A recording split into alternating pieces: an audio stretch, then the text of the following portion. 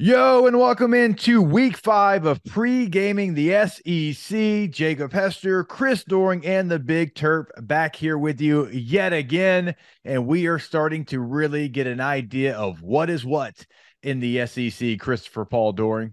Are we getting that? I think we got a little taste of it. This is the Yeah, truth. it's our first idea. No, this week, week 5, is the lie detector. I think it really gives us an idea of who's who. You're right, though. We did step into that a little bit more last week, but I still think I have curiosities about Georgia. I have curiosities about Kentucky. I have Well, the two curiosities. teams that have schedules that are 110 and like 130 as far as strength of schedule in the country. So, yes, I can understand your question marks with those two teams. Yeah, what was it on the other end of the spectrum? Who was it? Was it South Carolina? I think had the second toughest schedule in the entire country to this point in the year. I think to this point, that is factual. I think they've had the second toughest. And I had all of that pulled up. When you start to look at it, I mean, in South Carolina feels like they've played that kind of schedule. And this is like the 7th year in a row that I feel like South Carolina's played this kind of schedule. Am I wrong there?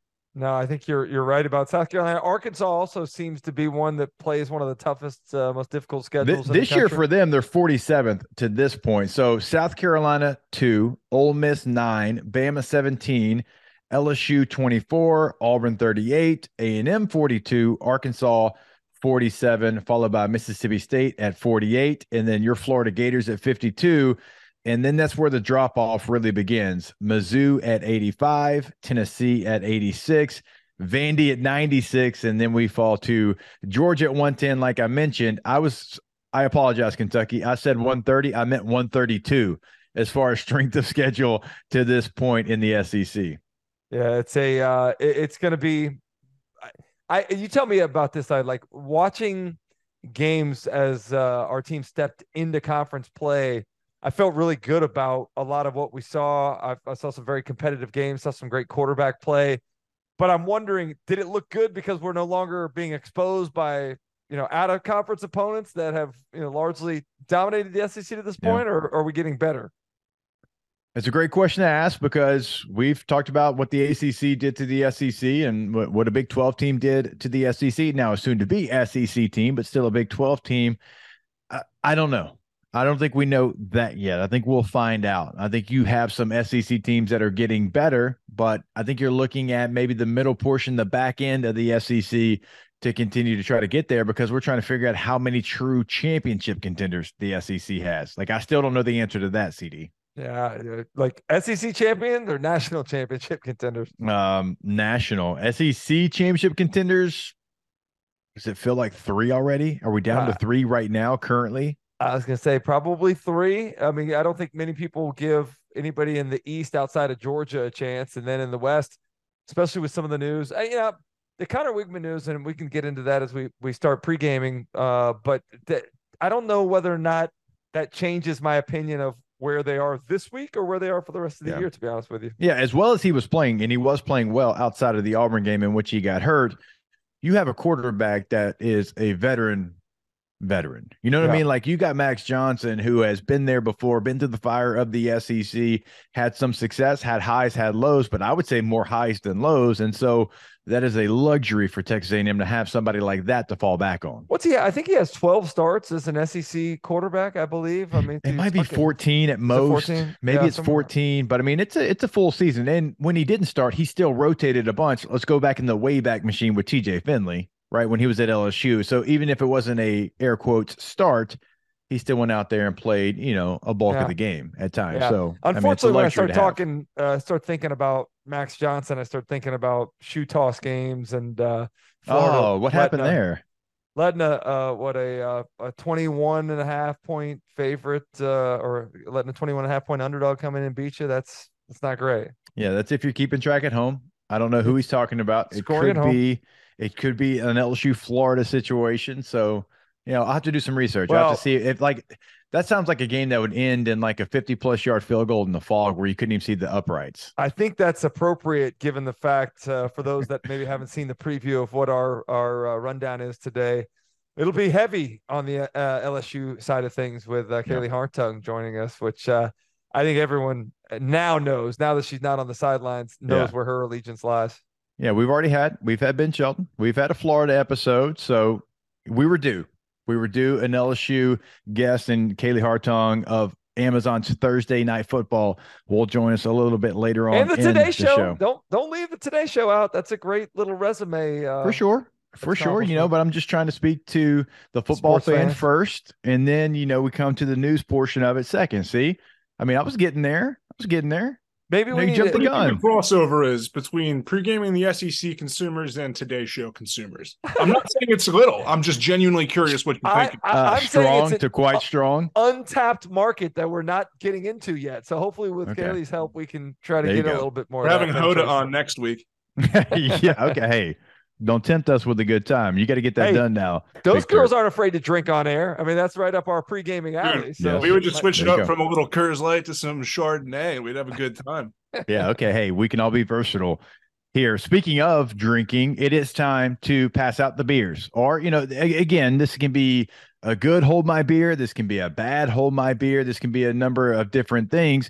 I have typically gone with the positive hold my beers. CD, a little bit more negativity in his life. I don't know what's going on. We'll see where he goes this week, but I will say, I am saying hold my beer to great quarterback performances we've had across the country. We had one in Baton Rouge, Louisiana last weekend. Hold my beer.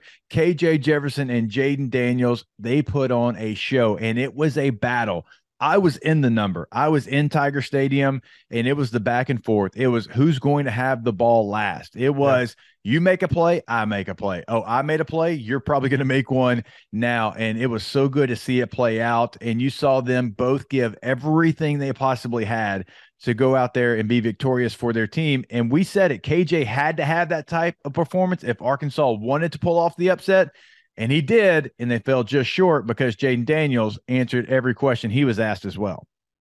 that was a literal hold my beer because they were going back and forth in the same game. And that's kind of the same dynamic that I'm going to go with. There was a great quarterback battle that took place in Columbia, South Carolina, but it's the receivers that I'm actually going to focus on right now. It's the battle between Xavier Legette and Tulu Griffin, back and forth, they big plays. I mean, these two guys average 37 and 36 yards per catch. It was an absolute impressive performance by those two wide receivers. Yeah, they did go back and forth. And where would South Carolina be without him? I mean, Juice Wells, right, goes down. You're looking for a playmaker, and Legette's stepped up, and he has been a huge addition to their offensive game plan. And Spencer Rattler, by the way, for all the shots that he's taken because his offensive line's not playing well, he's still delivering the football at a very elite level. Let me ask you a question. Basically a month into the season, if you had to give the MVP to somebody at this point in the season, who would you give it to? Ooh, that's a great question. I think some of the candidates are Jaden Daniels, Jackson Dart, Spencer Rattler. Like, that's kind of where my head's initially going. And I know that they haven't been perfect, but when you look at how well Spencer Rattler's playing behind the offensive line that he's playing behind, and also losing your top targets and still playing at that level and looking like the ultimate teammate still, right? That was a knock on him early in his career. Like, what kind of teammate is he? I haven't seen anything. He's had plenty of opportunities, CD, to be mad, to start pointing fingers. I haven't seen that. If it's happened inside that building, we haven't heard about that.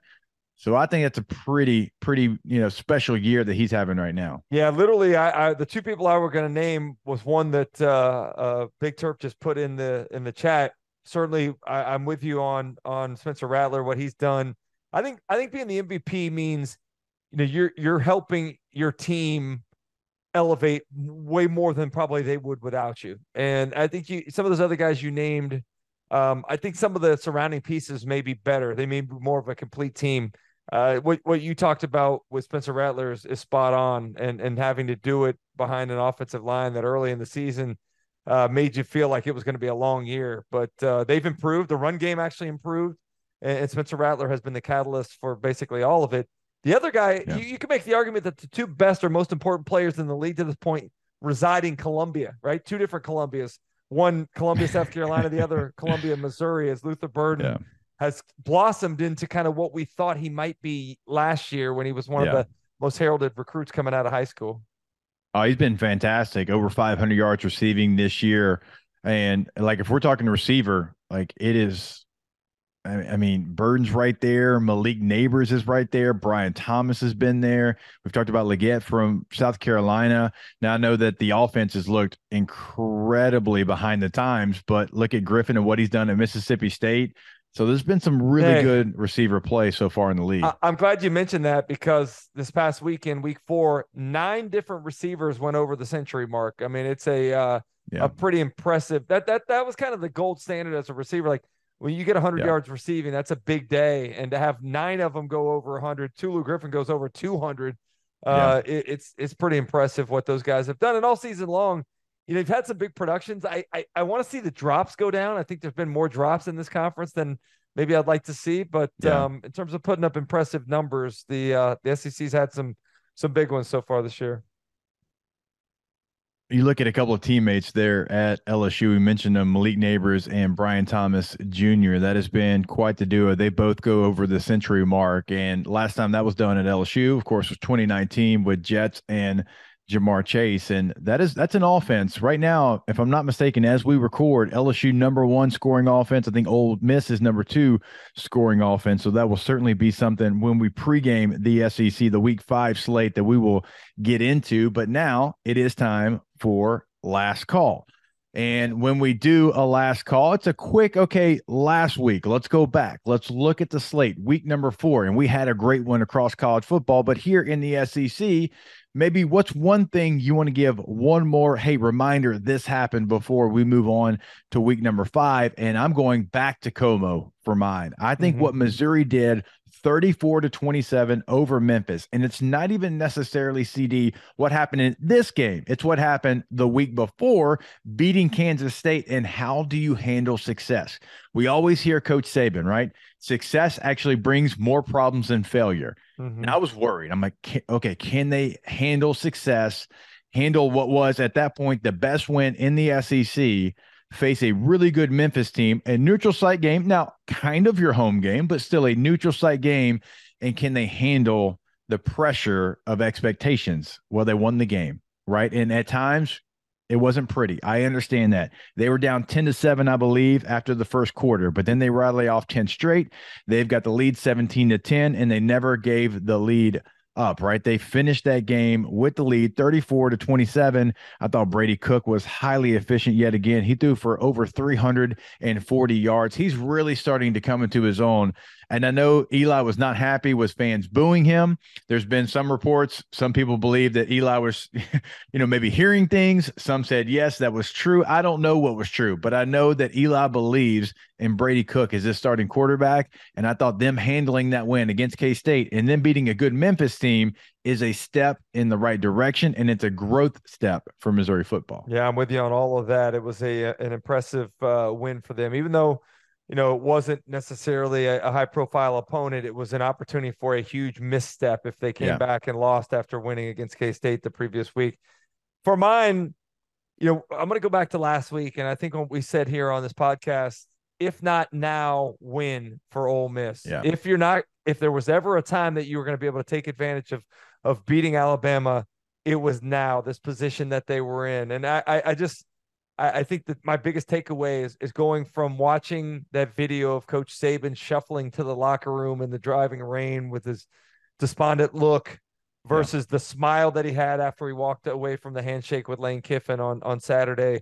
The Jedi Master reasserted himself, and they did it largely with defensive effort. The defensive line, to me, the front 7 for Alabama was really the big winner in this football game. They controlled the line of scrimmage. They were able to get pass rush with just 4. They were able to limit the run game. They played coverage and didn't let any of the receivers behind them. Really didn't give up any big explosive pass plays like we're used to seeing. And the fact that, as you mentioned, one of the top scoring teams in the conference only scored 10 points. I mean, I would have bet anything if you'd have set that over under at 10 or 10.5 that they would have scored way more than what they did. So I think, I would have put my house on the market. I would have sold my car. I would have gone to CarMax or whatever that is. And I would have sold them my car so I could have the cash in my hand to go to the ticket window and say over 10.5 for Ole Miss? Absolutely. Put everything I on that. And they didn't. They only had 10 points. They had opportunities, but they didn't capitalize on those opportunities. And now it's a bigger question of Ole Miss. It's like, okay, man, we have seen y'all have, wins against Alabama in the past. We've seen y'all beat LSU in the past, but when are you going to go beat Alabama and LSU and then go to Atlanta? Right? We felt like this was the year because Alabama, maybe they're a little down. Maybe LSU is down a little bit to our preseason expectation. And we still have divisions in the SEC. It's only going to get more difficult. You're adding Texas and Oklahoma, and there's no divisions. So the two best teams, regardless, are going to go to the SEC championship game. And Ole Miss fans have to, it's not completely over, but now, I mean, you're talking about a tough road. They've got to be wondering the same question that we're asking. Yeah. No, so congratulations to Alabama. I felt like a must-have game, to really prevent the crumbling of the dynasty. And I know everybody's been talking about that being over with, but it was a game that they had to have. The idea of them going 0-2 at Bryant-Denny Stadium to start the season just was unfathomable, and one they were able to avoid. Backs against the wall, had a tall test, and they stood as tall as anyone and passed that test. All right, before we get to our very special guest, Kaylee Hartung, I want to remind you about our friends over at Blue Delta. BlueDeltaJeans.com is the website. And I tell you, every single week, nothing feels as good as custom fits. Okay, they're going to come in. I got measured by Blue Delta on a radio show. I was doing a live radio show. They said, hey, we're in town. We want to measure you. I said, okay, well, I got the radio show. They said, doesn't matter. We are going to make it work for you. That's the kind of service you get with Blue Delta. Check out their website. Check out what they're doing for the Ryder Cup team as well. Big things going on over at Blue Delta and BlueDeltaJeans.com. Are you going to Oxford this weekend? That is still in question. That is still, so I'm going to Texas and Oklahoma, not this weekend, but next. And you only have so many trips. Sure. When you have especially the 5 children CD, a newborn, I know you only have so many trips, and I want to get over there. It's not as quick of a drive as maybe some would think, being Louisiana to Mississippi. So we're still trying to make that effort to get there. For those LSU fans that are going to Oxford, you can go down there and get that measurement taken care of in person at the Blue Delta store for sure. Yeah, they have a storefront right there in Oxford, Mississippi. Again, BlueDeltaJeans.com.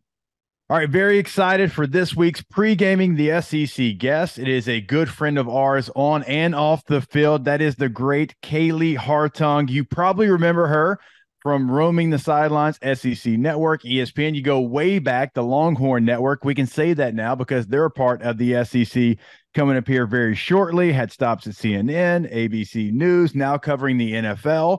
There for Amazon, Thursday Night Football, Today Show. Like, Kaylee, what do you not do or have you not done yet to this point? God, it just sounds like I can't keep a job. But no, I feel super lucky that I've gotten the incredible experience of working so many fun places, and most importantly, with so many fun people. So I'm very happy to see y'all's familiar faces. And yeah, gosh, the NFL, it's funny growing up in Baton Rouge. Like, I wasn't the kid who dreamed of working in college football and letting that be a stepping stone to the NFL. Like, Jacob, my heart is in college sports. Like, my passion for LSU, I realize this is like my favorite oldest LSU shirt that I'm wearing. I'm pretty sure I have had this since like before even you were on the team, Jacob. But I was always such a college sports fan, and then news was the goal, right? Like getting the opportunity to work at CNN was the only thing that would have taken me away from ESPN, because I loved that job so much. That was such a dream come true. But I had my eye on the bigger goal, which was building a broader foundation for myself. So there I went into news. But I'll tell you, when Amazon called with the opportunity to cover the NFL and join the Thursday night crew with Al Michaels and Kirk Herbstreit, one of those things that was just too good to pass up. And now it's very cool that I get to balance Thursday night football with the Today Show. So it's a lot, but it's so much fun. And I feel really lucky to be doing it all. Kaylee, I was excited to jump on with you. I love you. I love Hester. And then I come on here and both of you, I got all this LSU gear. Like, did you put that shirt on purposefully? I mean, are you guys collaborating against me? Hey, you wear more LSU than any of us. I got it all now, too. You wear more LSU than any of us because of all the bets that you lose, Christopher Paul Doring. True. Okay. I'm just happy that Kaylee can now wear LSU. Now that she's in the NFL, she can tell everybody who the best team in the nation to support is. Oh my gosh, it's my favorite thing to do. I mean, Curve Street gives me the hardest time because I bleed purple and gold very publicly now in a way that you're absolutely right. I couldn't do when I was covering college football. But I mean, my gosh, when we get on these calls to prep for our Thursday night games, Justin Jefferson a couple of weeks ago, first thing, I'm like, dude, LSU fan, born and raised. Thank you. Thank you for 2019. I was at that Texas game. I saw the breakout. Been cheering for you ever since, but it was actually my first time to get to talk to him, which was super cool.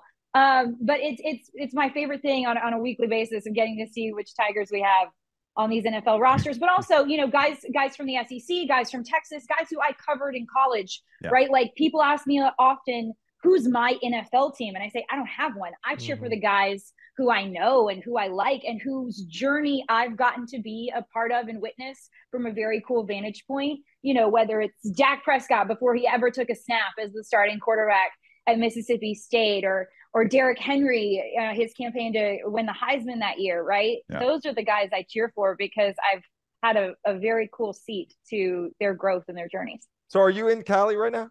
I am. All right. So shockingly enough. When you wear LSU gear out around LA, like, is there people look at you funny? Or is there a decent amount of Tigers out there? How's that going? No, there's we definitely have some Tiger fans here. There's actually a bar in Santa Monica that's the LSU game day bar. If I'm being totally honest, I've never actually been there, but I hear it's the place to be to watch a game. My goal, of course, every year is to get back to Baton Rouge for a game. I think I might be coming home for the Florida game. That's the one I've circled.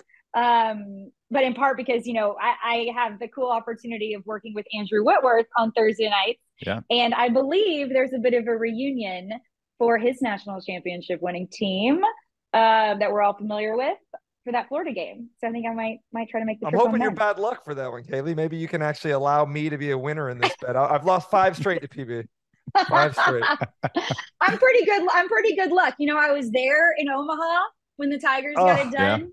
Yeah. I've been there for every national championship LSU football has won in my lifetime. So I think doesn't bode well for me. I'm pretty good luck. Yeah, Kaylee, you and I are both good luck when LSU takes on Florida. I've been at a game in which LSU took on Florida as well, CD. Yeah, I know. I do know. Oh, have you? Actually, I will own it. There was one. Do you guys remember that LSU Florida game?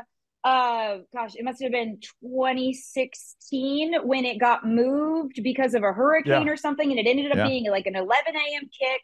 We were there. SEC Nation was there. I was working the SEC, prime crew with Brett Musburger and Jesse Palmer, but we shifted with that game's time change, and Florida won. Like I was on. It's the worst mistake you can make as a sideline reporter. It's coming down to the end, and it's a super close game. Like LSU needed one stop right on the goal line. And I make the call in that minute, like, which sideline am I going to be on? I'm hedging my bets, right? So I can get to the coach. And I mean, my loyalty has definitely got the best of me there because you better believe I was standing on the LSU sideline, convinced that they were going to make that stop. And Florida got it done. And I had to go sprinting across the field to Jim McElwain. And it was, daggers to the heart. So that's that one time, CD. That's that one time. It's not. I can't even come back at you guys because we used to beat the hell out of LSU, but like then it would make me look old. Like I'm referencing things that y'all were really young when I was playing. So I don't even want to bring that up. It's okay. It's okay. Well, Kaylee, now I got to ask you about the LSU team, the program. Got off to a rough start against Florida State, but hey, still going out there, beat Mississippi State, beat Arkansas. So it looks like it's heading in the right direction. I read Scott Rabelais' column just before coming on this podcast because, Scott knows what he's talking about. Shout out to Rabs. Yeah. Yeah. And I believe he said something to the effect of like, this team could go 11-1 or it could go 8-4. Like this could go a lot of different ways. So, I mean, we saw what happened last season. Same story, losing to Florida State. And then what do you know? LSU wins the SEC West. Nobody saw that coming. The season's young. the season is young. God, that Arkansas team though, they kept coming back. They kept making it hard. Like every time you thought, okay, LSU's got this. I don't know. Why is it that there's always so much drama in those LSU Arkansas matchups? Every time. Like, historically speaking, no matter how good or bad either team is, it's always dramatic. But God, I mean, I'm always going to root for our Tigers, but I have no idea. If I'm being totally honest, I don't think I do either. Capacity I have for football knowledge, like, I went into covering the NFL last season for the first time in my career, and it was really scary for me because I didn't have the institutional knowledge of the NFL that I just grew up having, right? As a fan, growing up in Baton Rouge, being so close to the program because my mom worked for the Athletic Foundation. Like it took a couple of deep breaths for me to wrap my mind around how to get a hold of my own sort of, I guess, confidence in covering the NFL, feeling like there was so much I didn't know. So now going into season 2, I feel like I'm on a completely different level, starting off this season just with so much more knowledge and the strength of relationships and all of that. But I say all of that to say, like, the capacity in my brain for college football information, like there's no space for it. I've been watching games, and it's funny, being here in LA, I've watched like more Pac-12 or Pac-2, whatever that it deserves to be watched this year. Caleb Williams play video games all night long. You know what I mean? My gosh, it's fun, so fun to watch what USC's doing. But yeah, and I'm also super confused with all of the conference realignment and where all of the like television rights deals are. Right. I mean, as a former employee of ESPN, those are still my people. I'm so excited for them to get that SEC package, but like, I'm confused, right? We could always go to CBS for that 2:30 Central game and know it was going to be the biggest one. And now it's like CBS is prioritizing the Big Ten because they're moving in that direction. And then ESPN's getting some, last week you had Kirk and Chris calling that LSU Arkansas game. So I'm just kind of confused about where to find it when I already don't have a ton of awareness about what's going on in college football. No, so I'm trying to keep tabs. But am I wrong? Like, is that right? Okay. No, I've got like 8 screen. Like I got like the quad box on 2 different TVs because there's so many different channels and so many different TV rights deals that I don't know. Like the Pac-12 network, you still can't find that one, but everything else you can find it. And I've tried to have it up on a screen there. So I'm just like you and like doing off campus, like we cover every conference. And so it's like you have so much in different conferences that you're trying to remember all the different storylines there. So I actually went and took the boys to the first ever, like, I'm a fan LSU game. Like, I'm not going to have a media credential. I'm going to have a ticket. I'm going to hand it to the guy. I'm going to walk in for the first time in my life. I did that last week. In the stands? Like I sat in the stands, and I ran into Commissioner Sankey as I'm going into my seat. He looked at me like, "What are you doing?" I said, "I'm going to the game." He goes, "Yeah, but you're dressed as a fan." I said, "Because I'm a fan today. I am a fan." And so for the first time ever, it was a great experience. But I also had the savvy vet move of right before LSU kicked the game-winning field goal. I said, "Boys, we got to go. We got to make a dash." And like, "What? We got to watch?" I said, "No, if we watch this field goal, we're going to sit here for 2 or 3 hours in traffic. We've got to sprint to the car." And so we sprinted from Tiger Stadium, Kaylee, down the ramps, around to the car, like in section 406 of wherever the parking is by the old Alec Box Stadium. And we got there home in 10 minutes. I felt so good about myself. That is a pro move right there. Oh my God. The worst traffic I have ever experienced trying to get out of Tiger Stadium? The Garth Brooks concert last year. Left early on that one. Cool. Well, nope. Trisha Yearwood, I love you. But as soon as you came on, I knew it was getting close, sprinted to the car. Wasn't going to miss a second of that, but we paid the price. Oh my gosh, it was brutal. It was okay. I love the fact that you grew up in Baton Rouge, lifelong Tiger fan. I grew up in Gainesville, lifelong Gator fan. Loved the Gators, but loved all the, the other SEC teams that would come through and the players that I watched. And I remember, Bo Jackson and Herschel Walker and all those guys. Like, if you think back to your childhood as a young LSU fan, who was your favorite LSU player as a little girl? And do you remember any of those games? Like, who's the team? I feel like LSU and Florida are similar. There's a lot of rivals that those two schools have. Who was the team you hated the most as a kid? Oh, the team I hated the most as a kid. It's funny. Here we are talking about LSU Ole Miss, right? I feel like, historically speaking, in my lifetime, in a lot of reasons, because of social reasons and kids, going to Ole Miss, and family, like my mom and my stepdad are both from Mississippi.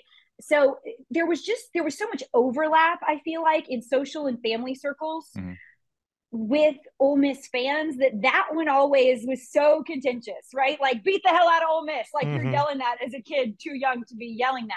I feel like that's it really is, I think, the rivalry that has been, the one that gets people fired up in a certain way, even if it's not always the most competitive game. It's sort of the game that people, everybody that is going to be at that game. It's going to be the most fun party of the season, whether it's in Baton Rouge or Oxford. That game always means something special. I mean, for me, it's been fun the way that it's worked out for me in terms of my fandom. Like, my 4 years of high school, right? It was that team that then won the national championship my freshman year of college in 2003, right? And then my 4 years of college to then the 2007 national championship team. So I kind of got to move in interesting ways in certain chapters of my life with those teams.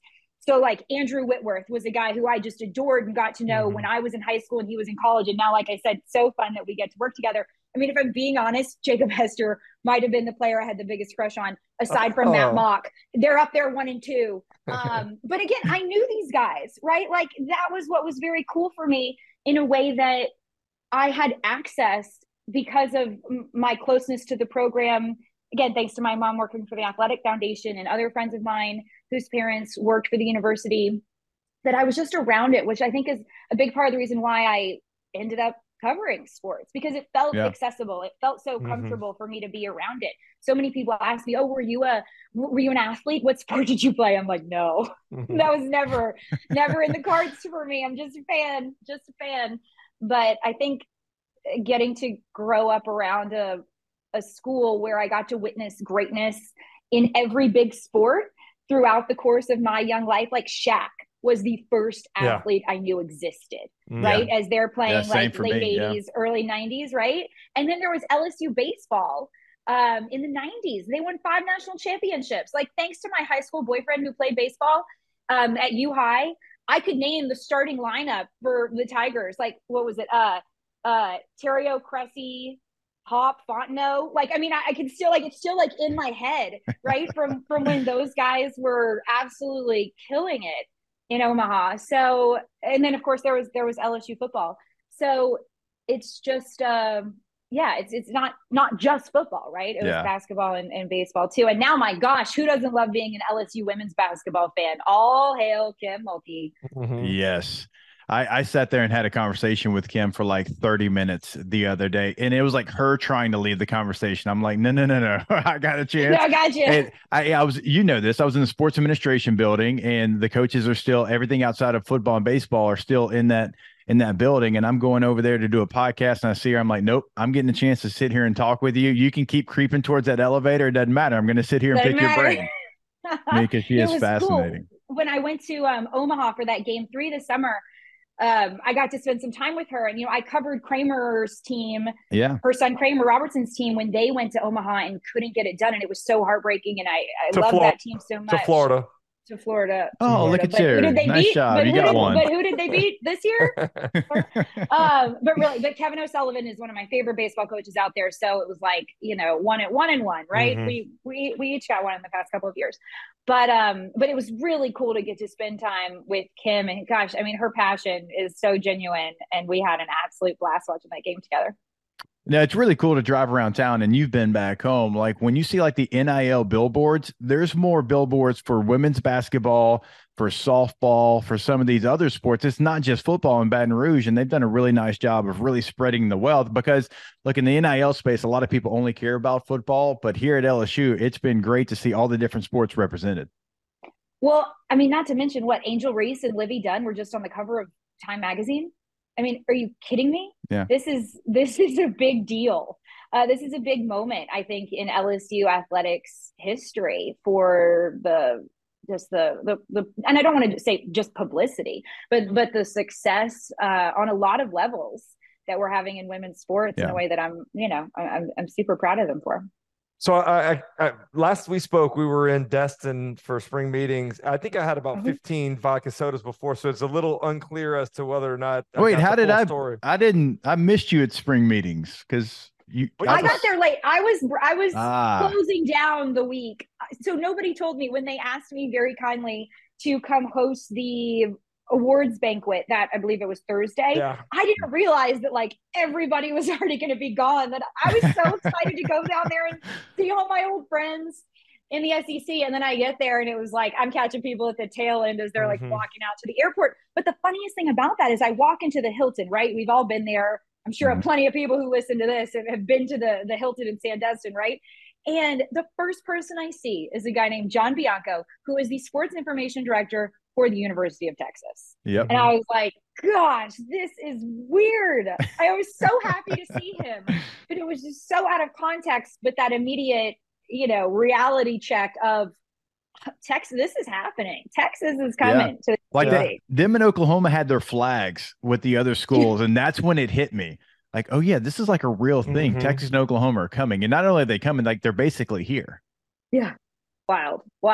So in the way Texas is playing, bring them. Like we'll take it. I love it. Yeah, big upgrade from just a couple years ago. But hey, sorry to cut you off on your 15 Red Bull vodkas you said you had. I asked her that night about what she's doing in her career. Like I think I respect the hell out of you for a couple reasons. One, you have the versatility to go sports to news and back and forth.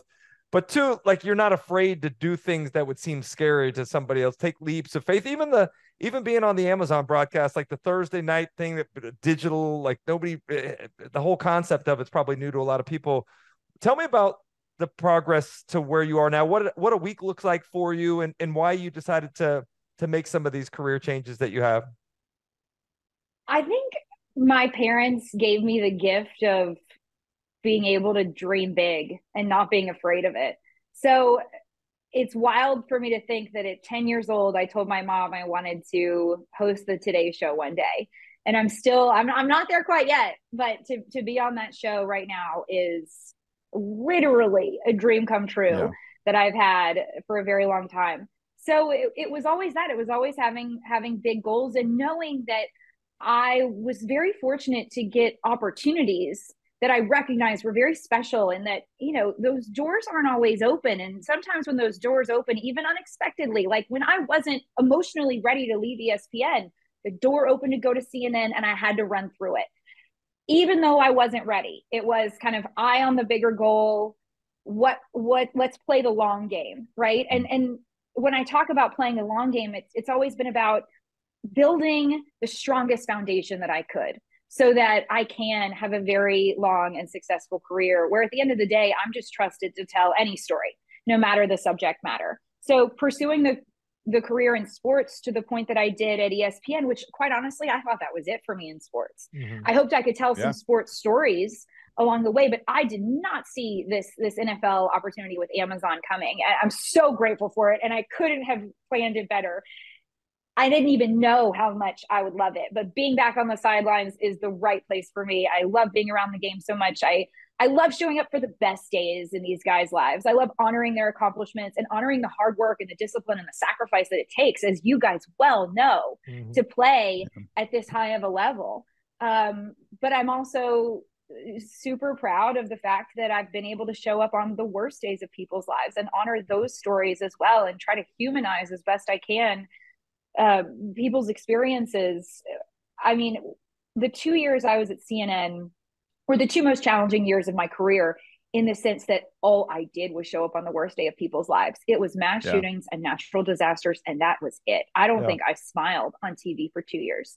So I'm now at a place where I really feel like, yes, it seems and sounds crazy when you read out my resume, that I've been so many places, but every step of that has been a really important building block for me. And I've learned so much. And the best part of all of it is the people that I've gotten to work with, and the people that I've gotten to learn from, and the people who have pushed me to be better. And now that I'm sort of, I say finally, in this situation where I'm able to do news and sports, it feels like all of that was worth it. right? I think at so many stages, people asked, "Oh, why did you leave sports?" or "Why did you leave news?" or "Why?" It was always a back and forth, because actually my first job out of college was in news, and then sports was my route to getting on TV, because it came easy. I knew what I was talking about in a sense. So now I'm right where I'm supposed to be, in a way that feels really cool. But yeah, I think if anything, I'm just sort of a testament to being okay with making myself uncomfortable. I think my confidence has been challenged in a lot of ways over the years that I never expected it to. And I feel like I've got it back in a strong place. And, that's one of those things that I think can be really hard to admit. And I think it's one of those things that when you have a job that is in front of the camera in the way that I do, people might not think that that's something you could struggle with, but it's certainly something I've struggled with as I've made these jumps, because every time you go to a new place, there's a new process, right? Of learning how to fit into that culture, learning how to do things the way they want things to be done. And so I've absolutely found myself in situations where I'm questioning, am I doing this the way they want it done? And what I'm realizing at this stage in my career is the best thing I can do is be me. I don't need to try to be anybody else. I think I've become very comfortable with my strengths and also my weaknesses, and tried to improve them. But it's so far it's been a story of just running through the open doors and jumping off the cliff. I was going to ask you about, you said nothing but mass shootings and natural disasters. So I was going to ask you the toughest story that you've covered, but let's stay away from that. Let's be all happy. Your favorite happy story. I can tell you the toughest story I've ever covered, because I know Jacob will remember this. For me personally, the toughest story I've covered was that plane crash that took the life of a young reporter in New Orleans, Carly McCord. Yeah. And I'm going to get emotional now talking about it.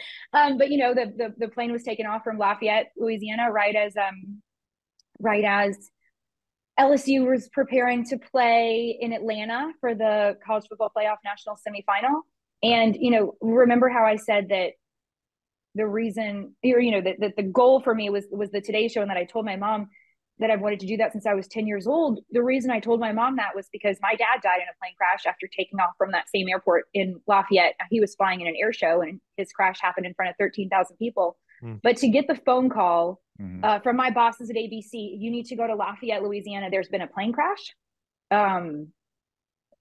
It was the most full circle moment in my life. And it was the way that my dad's plane crash was covered in the news that really inspired me to want to tell other people's stories, to want to feel like I could do justice to people's experiences, that when the worst day of their life is talked about, that they feel like the person lost, is honored, that their experiences are honored in a way that doesn't reduce it to an event. And so that was and is the driving force behind the way I tell stories. And so to get that call, it was like, it didn't even feel real. And then to realize the connections I had to several of the people on that plane and several of the families affected, to have to call my little brother who is a pilot and who flies out of that airport. Yeah. Not knowing where he was that day or what plane he was flying that day. God bless the producer from ABC, Jeff, who was with me that day, who literally held my hand as, he saw me processing all the emotions. And that's the thing about being a reporter. We're all human, right? And I think that my emotion, through that, and my sensitivity through covering that story, helped me do the best job that I could. But like I'm tearing up right now. I had to do that. I had to fight those tears back on air, and I was really, really proud of the way I handled it. But it made me feel like if I can handle that, I can handle any situation. So I'm going to be honest with you, Kaylee. I knew that obviously about your father. I didn't know it was that airport, and I knew your brother as well, but I didn't know that he flew out of that airport. So like the fact that you covered that story and found a way to hold that back, that's a credit to you, because I knew the connection to Carly and everybody on board, but I didn't know the other connections. And that's quite something to have to hold back on air and not have that emotion come through. Yeah. Well, and, and then the second that they said it was a plane, the plane was leaving Lafayette, and I said, where was it going? And they said Atlanta. I immediately knew they were going to that football game. Whoever was on board that plane, I just had this gut feeling that I would have a connection to them. Yeah. We both know how small a world it is that we live in, especially when it comes to, the folks who are going to make that trip to travel to support the Tigers for a big game like that. Right. So it was it was just a windfall of emotions, but it tested me in a way that I wanted to be tested in a way that I was ready. I mean, I'd worked my whole career to that point to be ready to handle that challenge. So yeah, you want to talk about a happy story now? Yeah, give me one good warm feeling story that we can leave with, please. Oh yeah, please.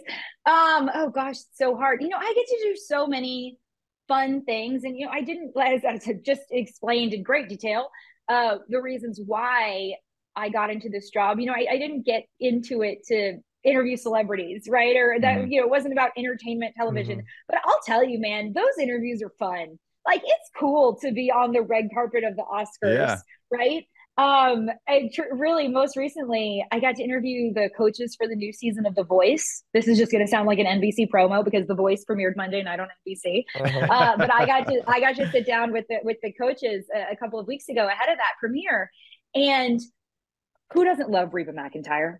Who does not love that woman? I mean, she is the queen of country music, and she's a new coach on the show. And then Gwen Stefani, who is one of the most stunningly beautiful women I have ever seen in my life. Oh my gosh, she stopped me in my tracks. John Legend, who is just as charming as you hope he is. And then Niall Horan, who is, way too young for me, but precious and so polite and lovely. It was just one of those fun situations that living in LA, that I get thrown into. And when you can just have fun with something like that and get excited for, a project that they're putting a lot of work into to put on TV, it was really neat. And you know what? I'll second that with Katy Perry. I got to go behind the scenes just as she launched her Vegas residency a couple of years ago. And, PR people can be like all up in your business during an interview like that and really trying to keep everything on schedule because they're so worried about the celebrity, right? They're so worried about protecting her and making sure everything goes perfectly. And her PR people were amazing. But, they're kind of like, okay, let's move it along. Let's do this. Let's go there. And Katie's like, I want to take Kaylee over here. Like, she was so proud of this show that she had been an integral part of creating. I mean, she'd literally been drawing it on napkins during the pandemic, right? Trying to create this new spectacle of a show that could only be done in Vegas because you don't have to pack it all up and move it on a whole bunch of trucks, right? But to see the pride that she had, and the willingness she had to spend time with me and show it off was a very cool testament to the real artist she is and the creative she is. And I don't know why I would end this with a story about somebody who cheers for Ole Miss. But man, I guess I was going to bring it up. I was going to wrap it all up with, there was a whole corn dog situation on College Game Day, and it leads right into now you got to give a prediction of who's going to win the game. Well, and that was my icebreaker. Anytime I'm sitting down for an interview, I try to take a couple of seconds, like especially while they're getting mic'd up, make that person comfortable, make some kind of connection. So I had to start it off with, Katie, I used to work for ESPN, and I have to say your College Game Day show was the best show that they had in my 5 years there. So thank you for making great TV. I said, but I'm an LSU fan, so I take issue with a lot of what you said, but you made great TV. And she got such a kick out of it. It's like her manager who went to Ole Miss, and that's why she was all in on it. But that girl is just, she's up for a good time. And that interview with her just made me appreciate and respect her so much.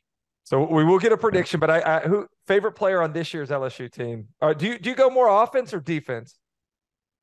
Yeah, Jaden Daniels, the only one I can name. That's the only one. No, Perkins going. Yes, Harold Perkins. Yeah. Okay, fine. You could name more, but hey, the quarterback, we get it. Look, I have to put up with Matt Flynn all the time. They always get the marquee.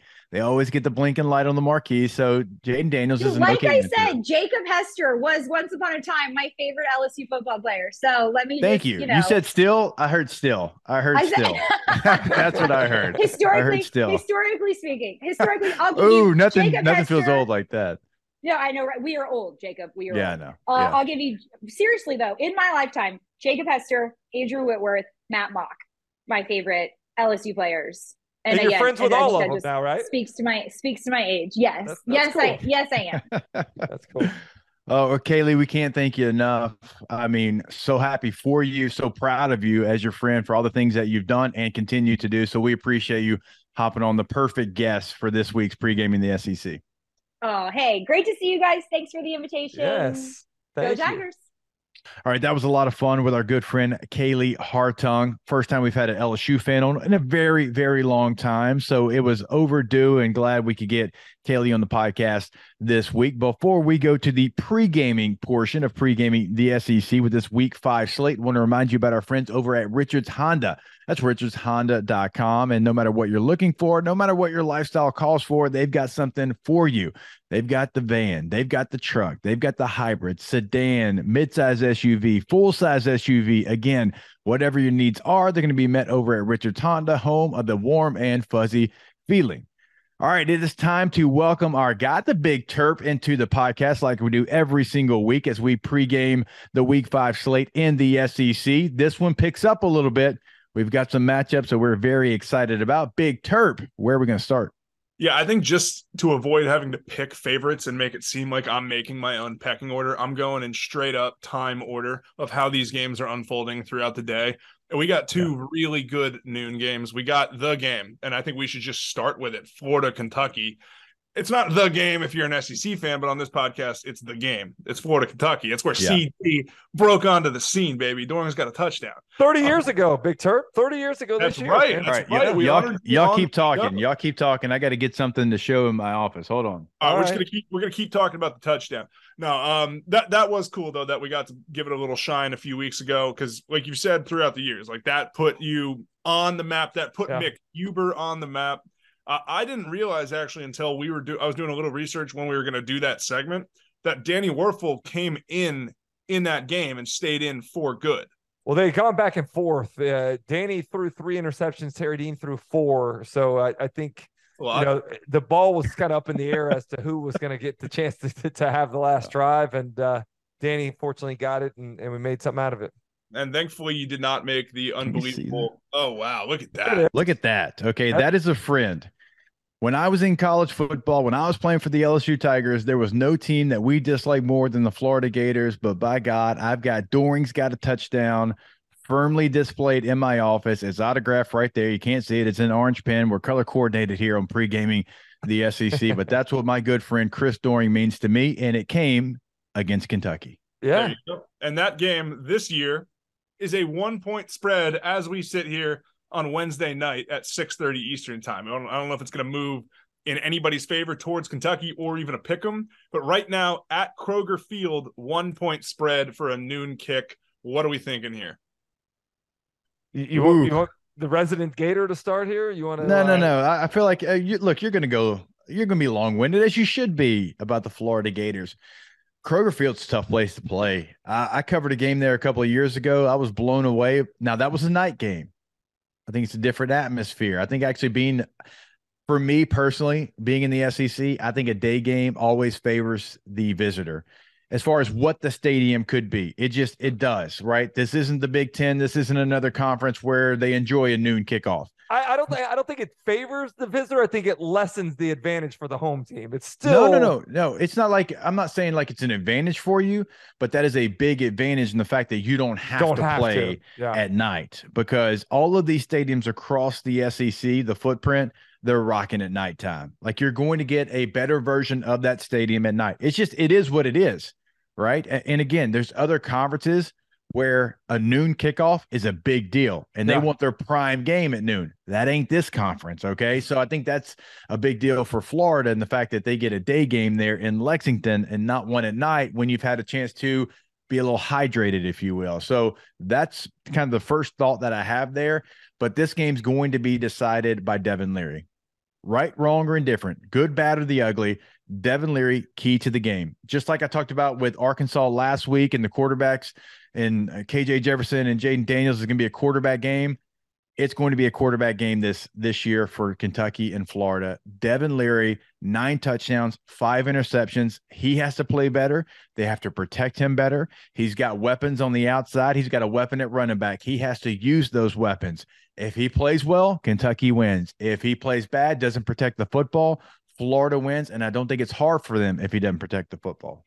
Yeah, I think, the way that you're kind of talking about things is kind of the way that we described Tennessee, Florida, prior to the Florida Tennessee game, where, you had the mistakes with some errant throws, you had the drop balls from the Tennessee receivers, you had the missed assignments up front, just wasn't clicking on all cylinders. And the question that I asked at the time was, do you feel good about your situation because you've, in this case, Kentucky won all 4 games, average margin of victory by about 25.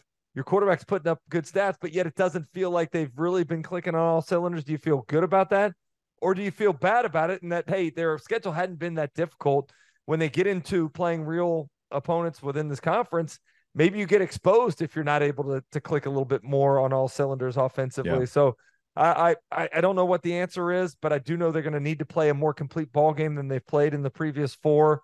2 very good defenses atop the categories in the SEC when it comes to rush defense. I think it comes down to a lot of what we talked about in that Tennessee game that was a victory for Florida was the way they controlled the line of scrimmage. Yeah. Can they run the football against Kentucky? Can they limit the run? Can they get pressure on Devin Leary? Like, I feel really good about Austin Armstrong's offense and what he's done this year with those guys. I think they're playing really well as a team, as a unit on that side of the ball. And I really feel good about Graham Mertz and what he's done to kind of take the reins of this offense and run with it as a manager of the game, making the throws he needs to, get them in and out of the plays they need to, minimizing mistakes. They've definitely improved upon what they were last year in that way. Now, the one thing I worry about, Hess, does the inefficiency in the red zone come back to hurt them in this game? With Kentucky being able to score, you got to finish drives with touchdowns, and far too many field goals last week, getting down into the red zone 5 times and settling for 4 field goals. If I said, all right, Chris, you got to name the most important player for Florida that's not Graham Mertz. Let's take away from the quarterback position. Because if you ask me that question about Kentucky, I'd probably go to running back and Ray Davis. I think they got to get him going on the ground. You mentioned it earlier when we were on off campus. Great through the air. They need more from him on the ground, and they have to have more in front of him for him to have the ability to do more on the ground. Who's the most important player for Florida if they're victorious? I'd say Trevor Etienne probably. I mean, the running back for the Gators has been outstanding this year, and a lot of that comes from the offensive line. I mean, they opened up massive holes against McNeese State and then into the Tennessee game. Ran the ball well again against Charlotte last week. So I think Trevor Etienne could probably be that guy. Although I was tempted to go with Scooby Williams on the defensive side, number 17, has been outstanding for the Gators so far this year, and he's a guy you turn the tape on. Certainly flashes with what he does and his tackling ability, his diagnosing, reading, and reacting with the way that he tackles. He's a physical player. So those are 2 guys I think that kind of stand out to me on each side of the ball for the Gators.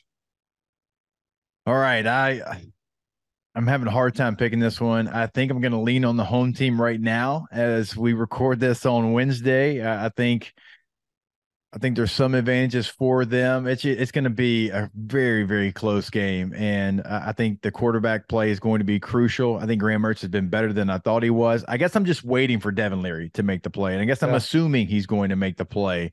Not to say that it's going to come though. He's got to play better if they want to be somebody that has an opportunity to be that second slotted team behind Georgia. I had them there at Media Day just like you did, and we expected a big year from them. They're undefeated. They've won their games that they're supposed to. It hasn't looked great, as you mentioned, and I think Devin Leary, we're waiting on him to kind of flip that switch. There's nothing that says it has to come or that it will come, but this is his opportunity if he wants to, because if he doesn't, they're going to end up with a loss. What's ironic, Hess, is that, Florida is actually the ranked team here, ranked 22nd going into an undefeated team's backyard. Kentucky is not ranked. And I guess you're looking at the one thing that maybe you look at as a positive on your resume, the win over Tennessee, which I think is a little overinflated because they certainly weren't the 9th best team in the country. They were when Florida played them. Yeah. But just I don't think at the end of the day they're going to be as good as maybe what people were giving them credit for. So you're talking about a good loss on the road at Utah and a good win at the time over Tennessee. And in the Tennessee game, everything was working well for the first half. Like, we haven't really seen Florida put together a full game yet of production in both sides of the ball. I'm worried that maybe we're taking that one instance and extrapolating it going forward, and maybe they revert to being a little more of the sloppy team that they were when they went out to Salt Lake City. Yeah, both teams certainly with a lot to prove there in Lexington. All right, Big Terp, where are we headed next? A&M, Arkansas, for possibly the final installment of this battle in AT&T at Jerry World. That's all depending on what the SEC schedule looks like next year. Yeah. But love it or hate it, this game is being played neutral site. What do you think? We got A&M as a 6.5-point favorite. You guys mentioned it's going to be Max Johnson. They looked really good offensively in that second half. They're 1-0 in conference. Arkansas is 0-1 in conference. Yeah. Arkansas is 2-2. So if they lose this game, they have a losing record 5 games in. A&M's looking to go 4-1. There's a really big difference between 4-1 and 3-2. If you are A&M, if you are Jimbo, 6.5-point favorite, like I said, for A&M. How do you think this one goes? Guys, there's a lot of unsettledness in Fayetteville amongst that Arkansas fan base. Like, a lot of complaining about where this team is right now. I think a lot of it stems from some of the offensive line issues and Sam Pittman being an offensive line coach by trade originally and not being solid there. I know Rocket Sanders' availability or lack thereof has hurt, their run game. But I think the thing that bothers me, when I go back and watch the tape, this was supposed to be a better defense, better against the pass. They were awful against your LSU Tigers, man, in terms of busting coverages, letting guys get behind them. It was a litany of big plays that LSU was able to take advantage of in the passing game. And I don't know that you can fix that. And I think it's just who they've become the last 2 years. And you know who's coming to town? Well, probably the best group of wide receivers in the entire conference is coming to town with a quarterback that's shown he can get the ball to those guys. I think it's a bad time for Arkansas to be catching Texas A&M. And I think it's a bad matchup for Arkansas, where their deficiencies are, what the strength of Texas A&M is. Yeah, I don't love the matchup. We could certainly argue the best group of receivers in the SEC. We don't have time to do that here today, but they certainly have a quality group, to your point. I'm not going to take that from Texas A&M. They have a very quality group of receivers, and certainly when they play their best, they can be up there with the best in the SEC, and they have a veteran quarterback in Max Johnson. You and I have talked about it a couple of different times today on different shows. I mean, that is a luxury to have a backup like that, because Connor Wegman was playing great. He was, like, not in the Auburn game, but he was playing great this year. And he was a big reason why they looked much better offensively. Well, you get a Max Johnson in, he plays incredible last week against Auburn. And I think Arkansas really emptied the chamber last week against LSU. I don't know, CD, that they have the juice. I don't think they have the ability to have another performance. And I know this game is always weird. It just always is. Like, regardless of who's good, who's bad, like, I mean, the fumble at the goal line, KJ Jefferson goes the other way for a score. I mean, we've had like 30 of those plays in this matchup. So who knows? There could be some chaotic energy there in Jerry's world. But I just can't imagine Arkansas can have the juice that they showed last week in Death Valley for 2 weeks in a row. I'm with you on that one. And the great part about having Max Johnson, there on your roster and able to take over, you don't really have to change what you're doing offensively. Like, the playbook is the same as it was for Connor Wegman, and I think that gives you some continuity with the rest of the guys on that offense. All right, Big Terp, where are we going next? We're going 3:30 on CBS, Georgia, Auburn. When this one opened, we were talking about, like, wow, 14.5. I'm surprised it's not more. I saw a tweet earlier today that kind of put it in perspective, where somebody said Georgia opens as only a 14.5-point favorite, and their first reply was, we're on the road at Auburn, and we're complaining that it's 14.5. Like, this is truly the golden age of Georgia football, which is true. Yes, but it is. 14.5 for the Dogs going into Jordan-Hare. How do you think this one goes? Does Auburn put up a fight and make this a game, or is this like it's a 3:30 kick by 4 o'clock? We don't need to watch this anymore. I was surprised this was the 3:30 kick. I'm gonna be honest with you. I thought Ole Miss and LSU would be the 3:30 kick. They're not. Now I know this is the South's oldest rivalry, and I realize that that is a thing. And some of these games we don't know that we're going to get them every single year, and so this one is important. But the team I saw last week play against Texas A&M, Georgia, they haven't had a chance to impress yet, right? The most impressive thing they've done is the second half against South Carolina after that epic halftime speech that Kirby Smart had, but they hadn't really had the chance to. Now they did in that scenario. They're not going to really have that chance again. Auburn right now offensively, they're not there. They're not even close to being there. Defensively, there's some nice things. There's some building blocks. And offensively, we know Hugh Freeze. We know his resume and what's his identity as a head coach at scoring points. I think they'll get there eventually. Your quarterback got there basically in June, right? And so there's still some things that you can tell they are not shored up on. They're not going to do it against Georgia. I don't see this CD being a ball game. I think this one's not in question. Yeah. I think you go into halftime. It might be a low scoring 17-3, 17-0 game, but Georgia is always in full control of this one. Yes. I mean, this offense for Auburn didn't even get into the red zone last week, let alone score a touchdown. And this is arguably a much better defense in Georgia brings to town than what you played in Texas A&M. So what you saw post game from Hugh Freeze is a sign of a man that knows it's going to be a long year. It's a long year with you being as much of an offensive minded head coach and having to be limited by what your quarterback room looks like and what your wide receiver room looks like. He's been vocal about it in the preseason. And you saw what happens when you have the limitations that they do at those two positions, rather pedestrian offensive output. And I expect Georgia to suffocate Auburn, much like what Texas A&M did. All right, Big Turf, that's the CBS 3:30 kick. A lot of times, that's the game. That's the game that we spend the most time on. I don't think either one of us expects that to be a contest. And so where are we at now? We are at 4:00 on SEC Network, and this is Missouri Vanderbilt. And the question here is just letdown spot or no for Missouri. All right, I was a little surprised. I was a little surprised, Big Turf, you threw Missouri Vandy in there. Well, I was a little surprised you threw Missouri Vandy in there. The first week of a full slate, we're pregaming the SEC here, man. I know. I'm almost proud of you, but I'm a little surprised. Good for you. No, when you get a 4-0 Missouri, we're going to talk about them. I don't want 5 or 10 minutes even. I just want will Missouri take care of business and do what they need to do in Nashville on a 4 p.m. kick?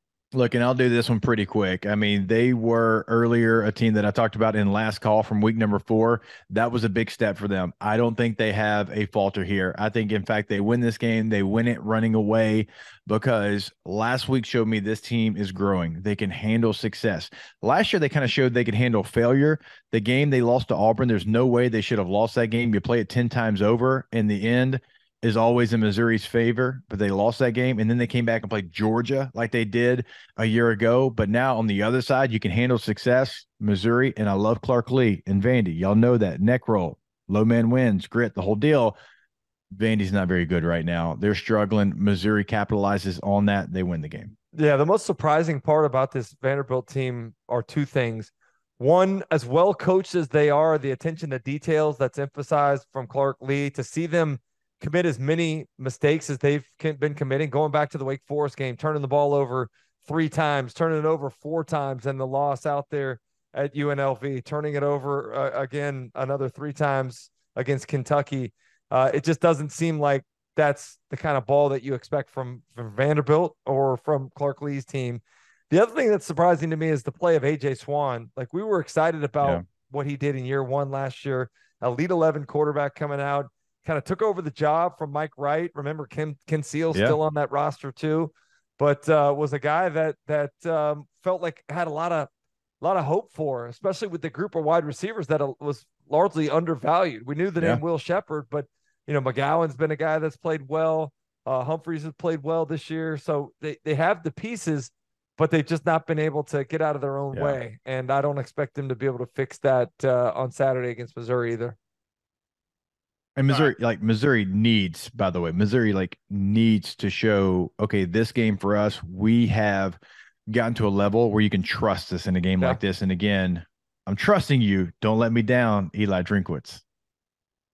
All right, no offense to either of those programs with this metaphor, but you ate your vegetables with that game. Now you get to actually, feast on LSU. Hey, I love some good carrots. I love some good potatoes, but I also love a good rump roast. There you go. And that's Ole Miss LSU. And you do not need to be a Jacob Hester LSU fan to say that this is the game of the week. In Oxford, 6 p.m. on ESPN. Ole Miss right now, LSU 2.5-point favorite. Yeah. I mean, what are you thinking? LSU on the road.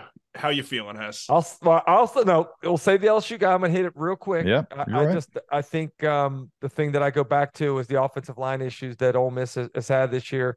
They haven't been able to run the football. This is a team whose offense is based upon the ability to run the football. You look at what these running backs have been limited to. I'm frustrated for Quinshon Judkins. I mean, he's a guy that ran for 1,500 yards last year that I don't think has over 40 yards in a game this year. And that's not because he's not ready to go or a good player or anything else. It's the offensive line just hadn't been able to open up holes for him. And we talked about what Alabama, their front seven was able to do on the line of scrimmage. I think LSU, I think they do kind of the same thing here in this one and just choke out the life from the run game. And if you don't have anybody that can stretch the field like they were missing against Alabama, it's going to be tough sledding for that offense. LSU's got to be more sound defensively. When you look at the big plays Arkansas had, it was because a guy was trying to do somebody else's job. And Brian Kelly's talked about it all week long. You have a responsibility in coverage. You don't leave that responsibility to try to cover up for somebody else. You have to take care of your responsibility. And when you watch the game initially and you're there, you're like, man, they got beat again. It's because – right? KJ Jefferson, really hard to get down. And LSU was all around him. Yeah. He got away from the rush, and you didn't stay true to your scramble responsibilities or even your coverage responsibility. They hit you 3 times for big plays because of that. They got to clean that up because I think Jackson Dart, Lane Kiffin, that Ole Miss offense will do an even better job than Arkansas did at exposing that. So you got to be careful if you're LSU. I do agree with you. They have the advantage defensive line versus offensive line. One of the big pluses for LSU has been West Virginia transfer Jordan Jefferson, not that Jordan Jefferson, LSU fans, but the defensive tackle version of Jordan Jefferson. He is right now the 8th highest graded defensive tackle in the Power 5, according to Pro Football Focus. And that's with Mekhi Wingo, who was the highest graded a year ago, and then Mason Smith, who's coming back from injury. And in fact, Jordan Jefferson's probably played better than Mason Smith. Right. So he's found his way back into the rotation. His plays have actually gone up every game. He'll be crucial in this game. Whit Weeks, a true freshman who has started 2 weeks in a row at middle linebacker, will be crucial in this game. I think you get Omar Spates back for LSU, so they're getting some of that help back defensively. So you have some advantages, but you can't have the missed assignments. You can't have the blown coverages. Ole Miss will feast on you if you do that, because I think Jackson Dart sometimes when he's kind of playing that backyard football style, I actually think that's really good for him at times. I think he actually thrives sometimes in that situation. So they have to control that if they want to win this game, because like this matchup for LSU, it's going to be a tough one. It is not going to be easy. And I think where I'm going to set the difference between the two teams is on both lines of scrimmage. I think because of that, LSU does have the advantage there. Maybe that's why you would give LSU, as Big Turk mentioned, being a favorite in this game. But, man, it feels like another quarterback game. Jackson Dart versus Jaden Daniels. Which one makes the plays? Which receiver group do you feel good about? Ole Miss getting healthy, potential. LSU the last couple of weeks has shown they have 2 of the better ones in the SEC. So I can't wait to watch this play out offensively because, as we all know, that's where it really matters. Yeah, it'd be nice to see Trey Harris be healthy. They certainly missed him. He was out there against Alabama but was limited with that knee injury he had suffered. And then getting Zachary Franklin, a guy we've heard an awful lot about in the offseason, transferring over from UTSA, able to play last week, didn't do much, but those 2 guys I think can have a big impact if they're healthy and able to be woven into the game plan a little bit more. Let me ask you this, CD. We're talking about all these games. Which team has the most to gain and which one has the most to lose in week number 5? I mean, I think Georgia probably has the most to lose. I mean, if you go on the road and yeah, I guess I should say realistically, because I just don't think Auburn's going to be competitive in that game. It's just a bad matchup for them. Like Think about the matchup last week against A&M, and I think you said it earlier. Like Georgia's kind of that matchup, but obviously up a notch. Yeah, yeah. I mean, it feels like the game in Lexington can answer all that question. Well, that's Like a the good most to point gain because and the most to lose. yeah, I mean those two teams are vying to kind of be right behind Georgia in the Yeah. East, and certainly Kentucky. I felt like they let a season of real opportunity get away from them last year, and to be back in this position right now, 4-0, albeit against kind of lesser opponents. This is a big measuring stick for them if they can win, in this series for the third year in a row. That's a statement as Florida's trying to ascend back to their normal presence in the East. Kentucky could kind of put their foot on Florida's head and push them back down a bit. All right, Big Terp. We talked about the game of the week. What else we got left on the slate? Well, we've talked about a lot of great games. You know what the highest ticket price of the week is? Ooh, I love this. You know me. I love playing What's the Ticket? South Carolina, Tennessee. Is it really? Yeah. Hey, it's $167 right now is what I'm seeing. The cheapest they get in. Is that right? 167 on StubHub is the cheapest get-in price, but it's night. It's Knoxville. It's the dark mode unis too. You see the yeah.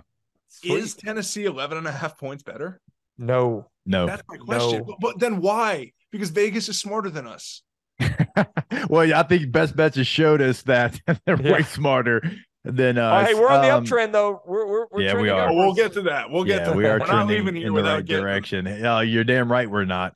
I don't know. I can't get you there. Now, as we've said about South Carolina, and Shane Beamer's one of my favorite humans on this planet, like there's peaks and valleys to this team. And the peaks, as we said last week, they do be peaking. And sometimes those valleys do as well, unfortunately. But South Carolina last year in this game, I mean, they brought the fight to Tennessee. That was maybe the most impressive offensive performance we had in the country last year. Just singular game, like offensive game plan and how they executed it. Okay. Now, Tennessee remembers that. But I know that's different Jimmys and Joes, but that's the same quarterback back there for the Gamecocks. And Tennessee doesn't have the same guys on defense. And so, man, I don't know. Like, I see it right now at 12, even if it's 11.5. Like, South Carolina, to me, has advantages in this game, CD. Yeah, I think especially watching them improve the way that they blocked up front in the run game. Mario Anderson kind of had a breakout performance. Spencer Rattler helped himself with some rushing yards as well. But they've been desperately looking for something to take the pressure off of the passing game and having it all fall on Spencer Rattler's shoulders. I think they may have found something up front with the mix of the linemen, the way they played them, with the running back that they inserted in there and the usage of the quarterback in the run game. So I feel better about that. I still just haven't seen Tennessee put it all together, and maybe that's just who they're going to be this year. But I know that they're very motivated after being embarrassed last year and taken right out of the college football playoff conversation. But I just don't know if they can have the ability to flip the switch. And until they do it, I'm going to be skeptical. That's way too many points to be giving me for a team that's been as inconsistent as what Tennessee's been. I mean, I give South Carolina the quarterback matchup without question, wouldn't you? Yeah, for sure. Yeah, I mean, and they've had the biggest playmaker. We've already talked about him in this matchup. So, yeah, I mean, that's a lot. You're talking 2 touchdowns, basically. Yeah. I mean, right now, I don't know where it settles. It's probably going to settle somewhere at 11.5, 12 points. But either way, you're talking about 2 scores. Yeah, I'm going to take a long look at that when we start talking best bets maybe for South Carolina. It's not even to say Tennessee can't win the game or even will win the game, but we're talking about 12 points. That's a big, big number with all the things that South Carolina has and the ability that they do have. And so that one feels like a big one too. You're talking about backs against the wall. South Carolina already has a loss in the SEC. We know Tennessee does as well. That's one. Both these teams really, really need this one as well. I've heard a lot of Tennessee fans that have talked about how nervous they are about this game, and maybe it's a little PTSD from last year's upset. But like, I don't know, man. I haven't heard a whole lot of Tennessee fans historically being all that nervous about a South Carolina team coming and kneeling. So it makes it a little more interesting. All right, Big Terp. I know we've got one more on the slate. And that is I know we have one more. There's going to be a lot of cowbell in the matchup that we have to end the pre-gaming portion of the show here. Well, for some reason, my brain was telling me that it gets weird when Alabama goes to Starkville and they keep it close. That's just not true recently. Not factual, like literally whatsoever. 49-9 last time, 38-7 before that. Of the last 4 matchups, the closest was last year, 30-6. Obviously, Bama is not those Bama teams, but they took a good step last week. Do you think this is one of those types of games, or does Mississippi State keep this close at home as a 14.5-point dog? Look, Mississippi State is somebody that is transitioning to a new identity, and they do not know that identity yet. Now they know where they want to get to. They know what they want the identity to be, but they're not there yet. It was better. It was better last week against South Carolina, but I can't get that LSU game out of my mind. I mean, LSU was obviously, like when you start looking at individual matchups, they were the better team, but there was never an opportunity for Mississippi State to be successful in that game, right? Because when you don't have the same caliber athlete, you got to create mismatches with your scheme. But they didn't do that. They weren't even close with that. In fact, I mean, it was almost to a point where you felt bad for Will Rogers. I know I did. I'm sitting there watching him like, man, this is the guy that's about to set every SEC record. He can't complete a pass right now. And they're trying to figure out like where they want to get to. And it's just tough. That's so tough to do. You go from an air raid, and Mississippi State fans, a lot of them, not all of them, just hand waved us in the off season when we're talking about this. I'm like, look, guys, it's just a transition. It's very just like if LSU, when I played, said, you know what, the hell with it, let's go air raid. We would have been bad. We wouldn't have been a good team, and we had good players. You just don't overnight do that. There's growing pains, and they're still going through that growth, and they're going to continue to have those pains, certainly in a matchup where they don't have, even an individual matchup that they feel good about because you're playing an Alabama. So, man, as much as I like Zach Arnett and I want them to be successful, maybe they are down the road, but right now in this growth period, you're not going to go out there and make enough plays to beat an Alabama. Yeah, I don't know. They have the ability to hit as many of those pass plays that they did against South Carolina. South Carolina's secondary played really poorly on some of those throws, and just their overall pass defense, it was not very sound. Alabama will be better. But the problem I had, surprisingly, was on the defense. Like, Zach Arnett made that defense last couple of years in Starkville, one of the best in the conference. They were bad in terms of executing their assignments. They were bad in their run fits. They were bad in their rush integrity. They didn't do a very good job of setting the edge. Time and time again, you saw Spencer Rattler able to break outside to the right. You saw some big gains on some poorly played zone read stuff. So I just what Spencer Rattler did, he's a good athlete with his legs. Jalen Milroe is a lot. Jalen Milroe is a lot better with his legs, and if they don't shore it up, there's going to be a lot of yards gained on the ground by Jalen Milroe himself. And I think the game plan, what Alabama did in the second half against Ole Miss, is who they're going to be going forward. They figured out, kind of the identity. They're better in the run game. Let those guys eat up front and lean on Milroe and the running backs a little bit more to give you that yardage that you haven't been able to get consistently through the air. All right, that is the pregame portion of the show. And last week, I tried to get out of here before we even mentioned Take It to the Bank because, look, your boy was 0 for. He was 0 for, but, I fell just short of my prediction. I guaranteed a 3-0 week, and the game that I lost, I actually felt the best about, but it's okay. Big Terp, how did we do last weekend? You did 2-1.